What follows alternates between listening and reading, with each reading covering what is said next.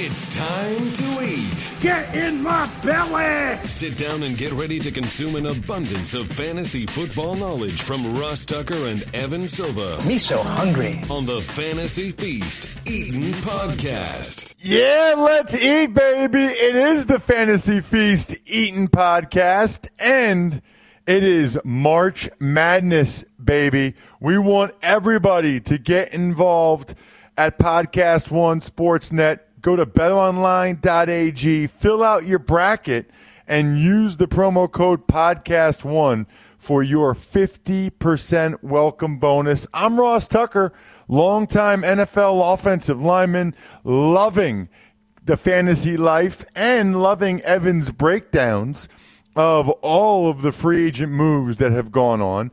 Evan, of course, being my co-host, the star of the show. Evan Silva from Roto World, at Evan Silva on Twitter. You can hit me up on social media, at Ross Tucker NFL, Twitter and Instagram. Facebook is facebook.com/Ross Tucker NFL. Last week, Evan, we looked at the moves that had been reported as of Tuesday. Well, we're in a much different situation now because there have been a lot more moves that I want to get your thoughts on. We'll try to hit as many as we can. Of course, going right down through the Roto World free agent tracker, which is awesome. Speaking of awesome, by the way, having credit card debt, not awesome and not something that you should have to deal with. Get rid of it. Lightstream. I've been telling you guys about this. I tell my friends about this. I tell people, our nanny, I tell everybody about it that has credit card debt. You can get a rate as low as 6.14% APR with autopay at Lightstream. So they'll go ahead, they'll pay off your credit card debt, and then you just have to pay them. Lightstream.com/feast. If you use that URL, lightstream.com/feast, you get an additional interest rate discount in addition to the 6.14%. It's even lower. It's pretty awesome. Subject to credit approval, rate includes 0.5% auto pay discount. Terms and conditions apply, and offers are subject to change without notice. Visit lightstream.com/feast for more information. Evan, we'll start with quarterbacks, and since last week there's been backup quarterback news, Teddy B and Tyrod Taylor and Bortles and Hundley and A.J. McCarron, but the only one that's really relevant right now from a fantasy standpoint is Ryan Fitzpatrick appears to be the starting quarterback for the Miami Dolphins, who I guess they're trying to tank. I don't know. You probably should have gotten a different quarterback because Fitzpatrick's going to go out there and try to sling it. He'll be very entertaining, whether it's 4 touchdowns or 4 picks or both in the same game. I think the idea is probably, hey, let's at least be entertaining if we're not going to be good. My question is, what's his relevance in fantasy football, and what does it do for guys like Kenny Stills, Devontae Parker? Yeah, I mean, every year Ryan Fitzpatrick becomes a factor in daily fantasy at one point or another. So I think that in that sort of a game, that style of a game, he could be on the radar in play with, Devontae Parker and Kenny Stills and maybe Mike Gesicki. But he's probably not going to start all 16. I think that's probably not a great bet. I mean, you just look at their offensive line right now. It's going to be hard for any quarterback to stay healthy behind their offensive line. They have one good offensive lineman in Laramie Tunsil and a bunch of practice squad type journeyman types throughout the rest of the line. I mean, they're not sold out to win in 2019. That's very much clear. They're trying to do a full scale rebuild. I think from a real life football standpoint, I think they could have done quote unquote better and gone after Blake Bortles for 1 year, $1 million, and wouldn't have cost them a compensatory pick, which the Ryan Fitzpatrick signing did. But yeah, I think that at the end of the day, you're right. They want to at least give their fans something to cheer about. Ryan Fitzpatrick is going to do. He's just the classic boom bust high volatility, player. And sometimes the results of his plays are really, really bad. Sometimes they're really, really good, and he can be entertaining. And I think he's probably going to develop some chemistry with Devontae Parker. I think that's the type of receiver that, assuming Devontae Parker holds up his end of the bargain and he stays healthy and everything else, I think that we could see Ryan Fitzpatrick forming a bond with someone, whether it be Devontae Parker or Kenny Stills. And I think that Devontae Parker, with a lot on the line, if he can grow up a little bit this season, I think that we could see him take a big step forward. But yeah, I mean, in regular season-long fantasy, probably not looking at Ryan Fitzpatrick. In DFS, we're going to be talking about him this year. Feels like it's been a long time. It was a week ago, Evan, but we recorded last week on Tuesday, so I didn't get a chance to get your thoughts yet on Le'Veon Bell and the Jets as we transition into the running backs.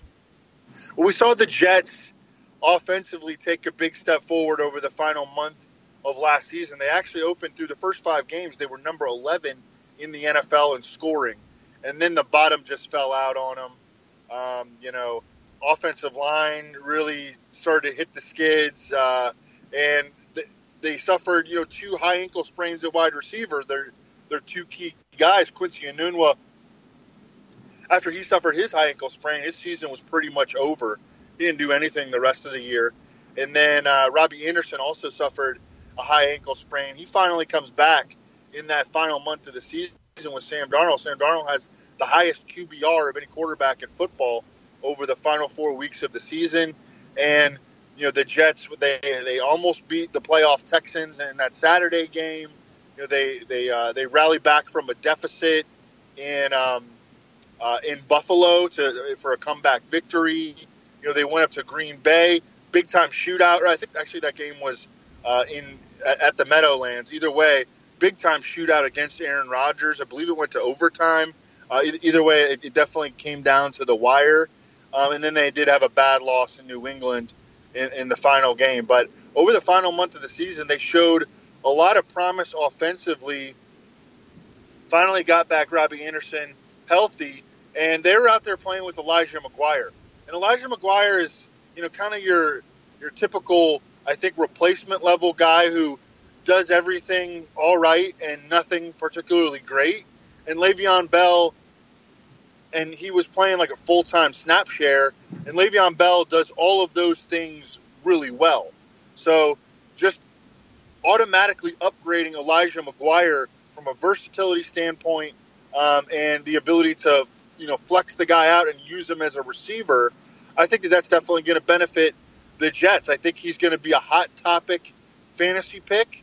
Will people be willing to take him in the first round after sitting out a full season, playing behind the worst offensive line of his career, with a quarterback that definitely flashed as a rookie, but also had a lot of bad moments. So I think he's going to be a polarizing guy in fantasy drafts, and we're going to kind of continue to – I want to see the Jets add more offensive linemen. I don't think that they have enough. They need a new starting center. Their right tackle, Brandon Shell, suffered multiple knee ligament tears late last season, and I want to see them add more offensive line talent, but we will continue to evaluate the situation as we move forward throughout the offseason. Yeah, I'm very curious to see how his super patient style that it feels like he almost invented works with a line that's not nearly as good as what he had in Pittsburgh. I think he's going to have to make an adjustment. I was really surprised, Evan, at Tevin Coleman's contract. I wonder if he got offered more elsewhere but wanted to be with Kyle Shanahan. I thought he'd get a lot more money than he ended up getting. Yeah, only $4.25 million a year on a 2-year, $8.5 million deal. He is still pretty young, so it at least gives him a chance to, maybe explode back onto the free agent market in a couple of years. I think he will be 27. But yeah, I was surprised that he didn't get more money than that for sure. And he went to a landing spot where he's going to have to beat out a lot of guys. I mean, the 49ers, they've got some pretty good backs, or at least they've got a lot of backs. One of them is going to be Raheem Mostert, who they re-signed to a 3-year, $8.7 million deal. He's locked in after that. Their stud special teams back, and he can run it a little bit, but he's locked in. I think Matt Breida is absolutely locked in after averaging, 5.5 yards per carry on one leg last season, all the toughness that he showed. He might be the best back on the roster. And then Jerick McKinnon, who, they've already paid all of his guaranteed money, and his salary becomes guaranteed on April 1st. So they've got a decision to make on Jerick McKinnon. Not that it would be, huge cap savings, but they can get out from underneath that contract that doesn't look so good right now, and avoid that guaranteed salary by moving on from him before that April 1st date when the salary becomes fully guaranteed. But I think that those are the central figures in this. They've also got Jeff Wilson, who made a couple of starts last year and didn't embarrass himself by any means. But I think that at the end of the day, we're going to see Tevin Coleman, Matt Breida, a third guy as a runner, and then the fourth guy being Raheem Mostert. And then, of course, they've got Kyle Juszczyk. So that's a lot of backs. But I think that Tevin Coleman is going to get the first shot at being the lead back. I'm not convinced that he's better than Matt Breida. If Matt Breida can string together a fully healthy season, I think that he might emerge as the 49ers top back. Either way, it's a convoluted situation for fantasy football. That's for sure. What about Mark Ingram in Baltimore? I'm intrigued by that. Yeah, absolutely. I think he's set up for a lot of carries. I think that he is like a better version of what they had in Kenneth Dixon. And if Mark Ingram goes down, they've got, that lesser version of Mark Ingram in Kenneth Dixon. I think that Gus Edwards is, a specific type of back, whereas Mark Ingram and Kenneth Dixon, a little bit more versatility. So I think that Gus Edwards' role is going to be kind of solidified as like an 8 to 11 or rushing attempt per game back. And then Mark Ingram will be the lead back, and then Kenneth Dixon will be the guy who contributes a little bit, but mostly needs an injury to Mark Ingram to be a fantasy factor. I think that we can't expect a ton of targets in the passing game for Mark Ingram because no one was getting targeted with Lamar Jackson under center down the stretch last season, and that was a big problem for their fantasy values. But I think that we can count on a lot of rushing attempts and usage down in scoring position for Mark Ingram. So, I think that he's going to be a rock-solid RB2 in fantasy this year. Let's keep it moving. And another running back that's back with his own team, Adrian Peterson. What do you think of his fantasy prospects after last year?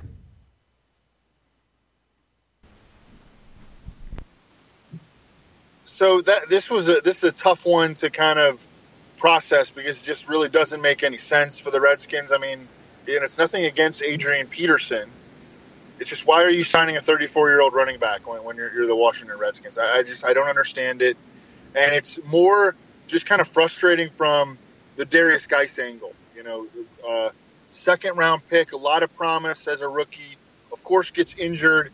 I think reports and just videos that we've seen that Darius Geis has put out suggest that his recovery is coming along pretty smoothly after he had some setbacks there at the beginning. But it's like, do they not trust in Darius Geis's recovery? Is that why they're re-signing Adrian Peterson? Is he going to come back and be their lead running back? He still really gives nothing in the passing game other than an occasional reception.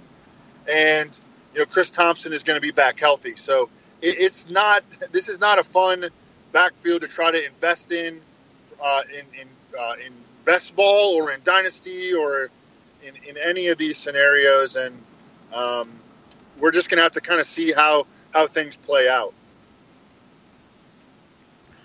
What about finally at running back Latavius Murray with the Saints? Yeah, see, this was an awesome landing spot for Latavius Murray. We talked about guys on the first podcast that might be a little underrated that went into a spot where they could outperform expectations. I think that Carlos Hyde did in Kansas City. I think that Mike Davis did with the Bears. And I think that is also the case for Latavius Murray. Jumping into that Mark Ingram role, he's going to be running behind one of the best offensive lines in football. Now, the Saints did lose Max Unger. They replaced him with Nick Easton on a $4 deal. They also drafted Will Clapp out of LSU. So they've got some options at center. But the rest of their offensive line is studly. Andrews Pete, Larry Warford, the two tackles, Ryan Ramczyk and Teron Armstead. I mean, you want your running back in a situation like this on a high-scoring team. Latavius Murray, I mean, he's got double-digit touchdown upside in 2019 and going forward. This was a really, really good landing spot for him, and I think that Alvin Kamara is going to be, what we usually expect Alvin Kamara to be, and it's just swapping out Latavius Murray for Mark Ingram. So that takes care of the running backs. Let's get to the wide receivers, Evan, because there's a lot of them. And we realized, since we were just going through and discussing free agents, that we didn't talk about Antonio Brown's landing spot because he got traded rather than being a free agent. So we got to start this week by what your forecast is for Antonio Brown's free agent prospects, a guy that's been unbelievably consistent the last 6 years in fantasy football. Yeah, I think the first concern that you can look at is Antonio Brown's steep dip in production whenever he doesn't play with Ben Roethlisberger. Now, Derek Carr is better than Josh Dobbs and Landry Jones, but I think that Antonio Brown's splits with and without Big Ben are for real, and they're a testament to the notion that we talk about frequently, wide receiver and quarterback on-field chemistry. And, the trust that they showed for so many years, that's going to be impossible to duplicate. And then, let's look at the quality of quarterback that Derek Carr is. I mean, in his career, 6.7 yards per pass attempt, has not been a proficient downfield thrower. Throughout his career has not been just an aggressive downfield thrower, whereas Ben Roethlisberger is up above 8 yards per pass attempt and is one of the most aggressive downfield throwers in the league. I think that a big part of Antonio Brown's game is in the vertical passing game. And, with the way that the Raiders have built their receiver core, Tyrell Williams, big downfield threat, big run after catch guy too. Antonio Brown, vertical receiver. And then, getting a guy like J.J. Nelson as well, it's almost like they're setting up the receiver core for a different quarterback. Kyler Murray was a very proficient downfield thrower, especially on the run at Oklahoma. Dwayne Haskins, big dude with a big arm. I'll be very interested to see if they wind up taking a quarterback in the draft, particularly at number 4, and who would challenge Derek Carr or allow them to move on from Derek Carr, who has a really, really big contract, considering his performance so far. I think that situation is just kind of fluid right now in Oakland at quarterback, and they may fall in love with a quarterback in this draft. But that's kind of my take on the Raiders receiver core. I think that Antonio Brown individually, I think he's going to be a second to third round fantasy player. I think that he's going to get a ton of targets still, but I think that those targets are not going to be nearly as efficient, and he's not going to be as much of a big play specialist and touchdown scoring machine. So as opposed to being, a perennial top 3 fantasy receiver, I think we're going to see him move down toward the wide receiver 10 to 12 range. And where do you think Tyrell Williams falls? Yeah, not real high. I mean, he's not a guy that commanded big-time targets with the Chargers. I think that I think that he frustrates coaching staffs because he's a big, tall receiver who doesn't make inconsistent plays in the contested catch game and is really more of a run after catch receiver. That's kind of the feeling that I have always gotten. So he has not been a guy that coaching staffs have tried to funnel the ball to aggressively in terms of targets. I think he's going to be kind of similar to what he was with the Chargers, which is kind of a guy who's difficult to predict week to week, is going to mix in some big plays, but is not going to be a reliable fantasy contributor. Other receivers that we need to chime in on, there's a lot of them. It seems like this is the number one position. Golden Tate with the Giants, Evan. Yeah. I'm not convinced that there were other teams looking to pay him as much as the Giants did, but they obviously had a need after Odell Beckham Jr., who is obviously who I'm going to ask you about next. Yeah, Golden Tate. I think that he kind of does fit the style of quarterback that Eli Manning is at this stage of his career. I think he's going to be, I think that the Giants need to, if they're going to try to be competitive in 2019, which is it seems like they are, then they need to continue to stress getting the ball out of Eli's hands as quickly as possible. The longer that he's holding the ball, the worse their offense gets, the likelier it is that he takes sacks or throws interceptions. So I think that they're just going to want to really focus on getting the ball out of his hands quickly. Golden Tate, as a slot receiver, can win early in the route, and I think that he does make some sense. I think he's going to play slot receiver for the Giants, and they're going to move Sterling Shepard to the outside, and I think that's not going to be great for Sterling Shepard. But I think that Golden Tate now becomes the favorite to lead the Giants in targets. I also think that we need to mention Evan Ingram, who has really positive splits whenever Odell Beckham has been out of the lineup. I think that we could look at Evan Ingram as being a prime bounce-back candidate this year and also a potential top 5 fantasy tight end. I think he's going to get a lot of targets this season. Wow. What about Odell Beckham Jr., the huge trade that went down after we recorded last week? Your thoughts on what he does for that receiving core, and you can even throw Demetrius Harris in there. Just do the Browns receiving core before we even get to the tight ends, including both Odell and Demetrius Harris. Yeah, I think that Demetrius Harris just is an upgrade on Darren Fells. Slides right into that role, a younger, better, more athletic version of Darren Fells.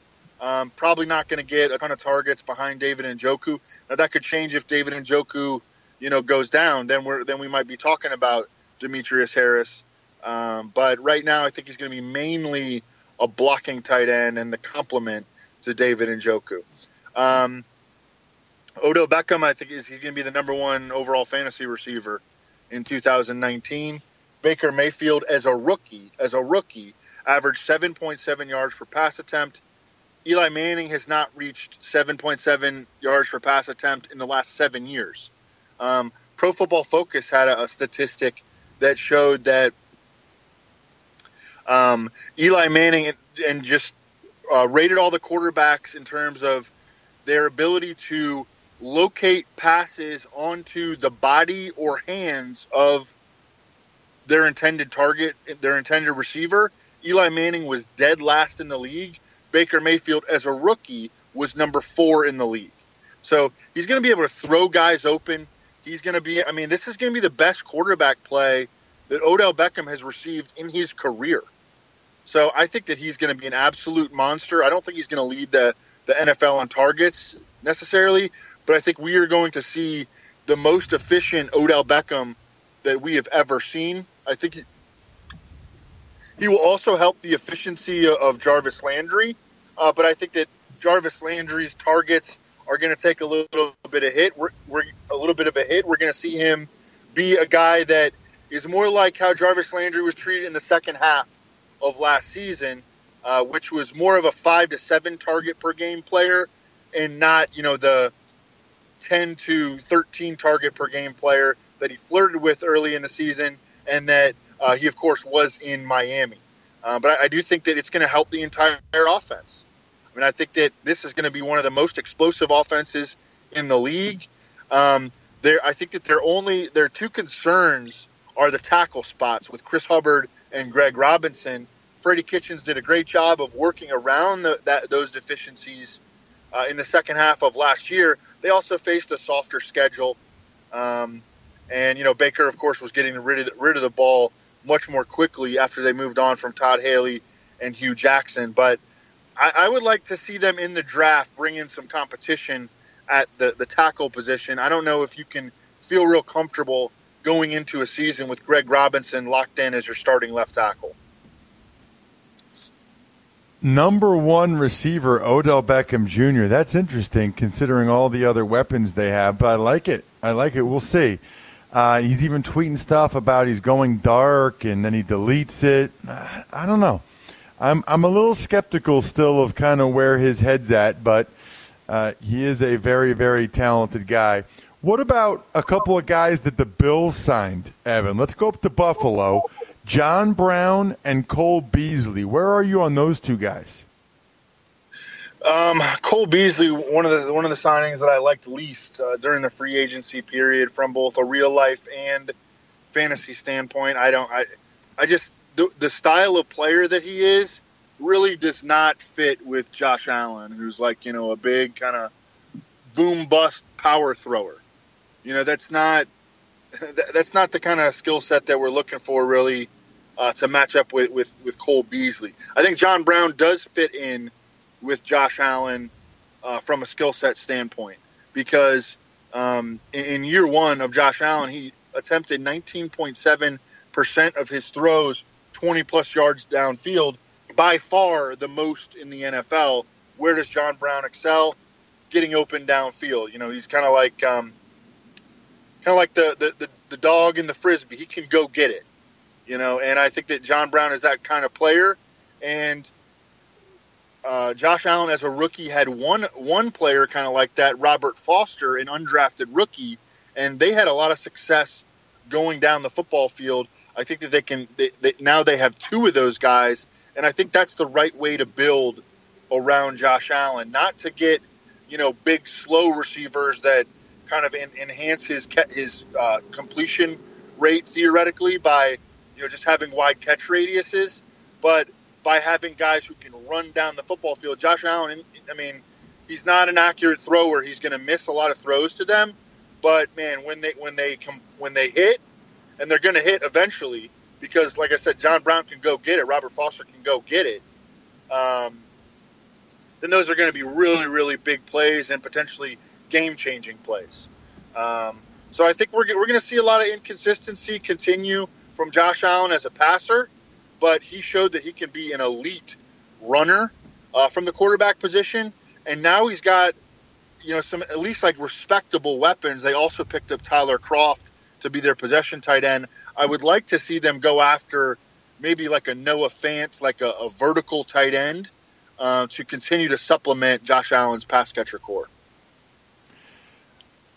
Other receivers that I want to get into, Evan, with you, include, let's go to Dallas. Just happened last night. Randall Cobb, 1 year, $5 million. Is he a fantasy factor? I think to the extent that Cole Beasley was, so not really. Maybe like a last round or so best ball pick. Randall Cobb hasn't been good and hasn't been healthy for a lot of years in a row now. He's still only 28 years old. So, you can continue to hold out optimism on him, but, not a guy to get super excited about. I think that offense is still going to be built around trying to force the rock to Amari Cooper. They paid that price. I think they paid the big price for him. They're going to be giving him a big contract soon. And I think that they fell in love with Amari Cooper and the impact that he had on their offense down the stretch last season. And all the other guys are just going to be kind of complementary guys in a super run-heavy offense where Ezekiel Elliott took a big step as a receiver last season too. What about, I'll give you like four more names, and you tell me if any of these guys are relevant in your mind. Dante Moncrief with the Steelers, Philip Dorsett with the Patriots, Cordell Patterson with the Bears or Brashad Perriman with the Bucks?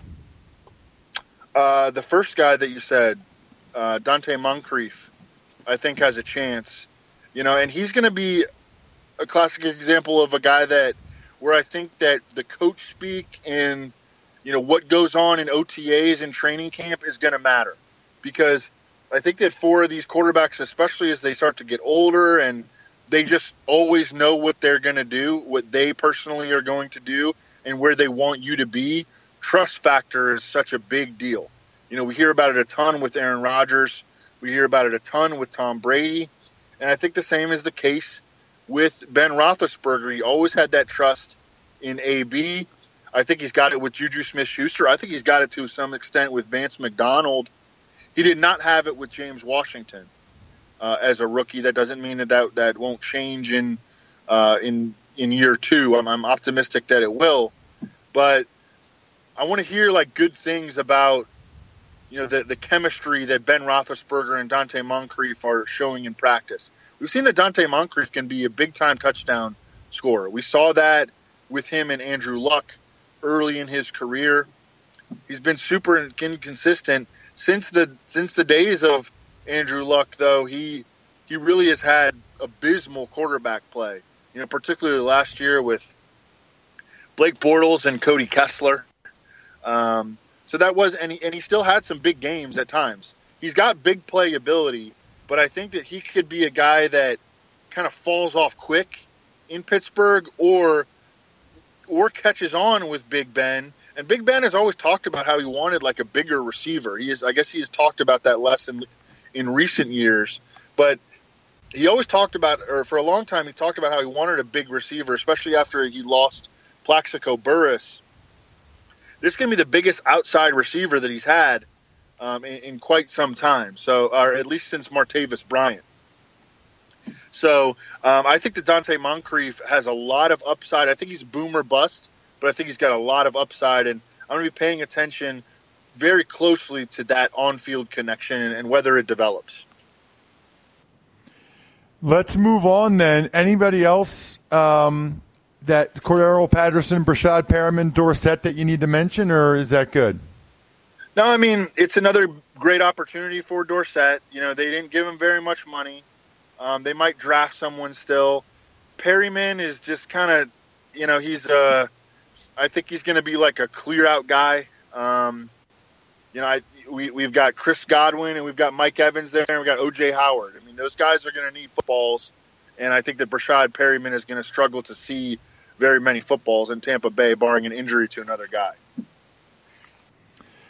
Tight end time. We already talked about Demetrius Harris. Only three other guys we really need to mention, one of which is Tyler Eifert, back with the Bengals again. And, man, I hope that guy stays healthy. I really right. He was an awesome player. I mean, I remember there were years we were talking about him as a top 5 tight end. Yeah, I mean, he was. I mean, at least for one season, I think he had a year with 13 touchdowns. Yeah, I mean, we talk about Tyler Eifert every year. It sounds good in theory. It never happens, but we know that the potential is there. I mean, I think that even last season, in the 5 or 6 games that he played, he showed a lot that he could still play. It's just a matter of staying healthy. There's really no analysis to be done beyond that. And I think that we've kind of determined that the percentage chances of Tyler Eifert staying healthy are probably pretty low. But we do know that there is risk and that there is potential reward there. The other two I wanted to ask you about, and let me know if they are fantasy relevant in your mind at all. Jeff Hireman, back with the Broncos, 2 years, $9 million, and Jeff Swain leaves Dallas now that Jason Witten is back. I don't even know if we talked about Jason Witten last week. And Jeff Swain's in Jacksonville. Yeah, Jeff Hireman kind of flirted with fantasy value last year with Case Keenum. Used him a little bit in daily fantasy when he was minimum price. He had a really big game against the Texans, like a 10-catch, 94, one-touchdown game against the Texans. I don't think he's bad by any means, and I think he's the clear favorite to start in Denver now with Joe Flacco, who leaned on tight ends heavily when he was in Baltimore. You think of Dennis Pitta having 90-catch years, and Owen Daniels being a factor. They would always bring in tight ends as well, Max Williams. But he targeted Ben Watson. He targeted tight ends at a pretty high rate in Baltimore, and it wouldn't be surprising if that carried over to Denver. So, yeah, I mean, Jeff Hoyerman going back to Denver, that's actually one of the best-case scenario landing spots that he could have had. Jeff Swaim, less optimistic. I mean, they're kind of trying to, patchwork together, an offensive skill unit there with, signing Nick Foles and signing Jeff Swaim and, there's just going to be a lot of like chemistry building to do in Jacksonville.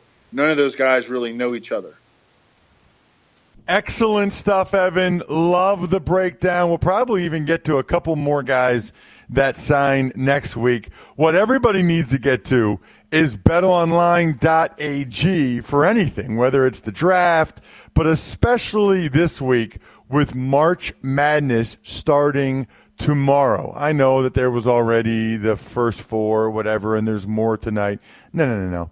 The real deal is on Thursday, and I already filled out a bracket over at betonline.ag that you can check out using the promo code podcast1 for your 50% welcome bonus. I was even watching the Temple game with some buddies last night. Here's the deal. Each week throughout the tournament, Podcast One Sportsnet show that has picked the most games correctly, so it might be Harbaugh or Carolla or Shaq or Rich Eisen or Dan Patrick or me or whatever, will be rewarding listeners with money into your betonline.ag account.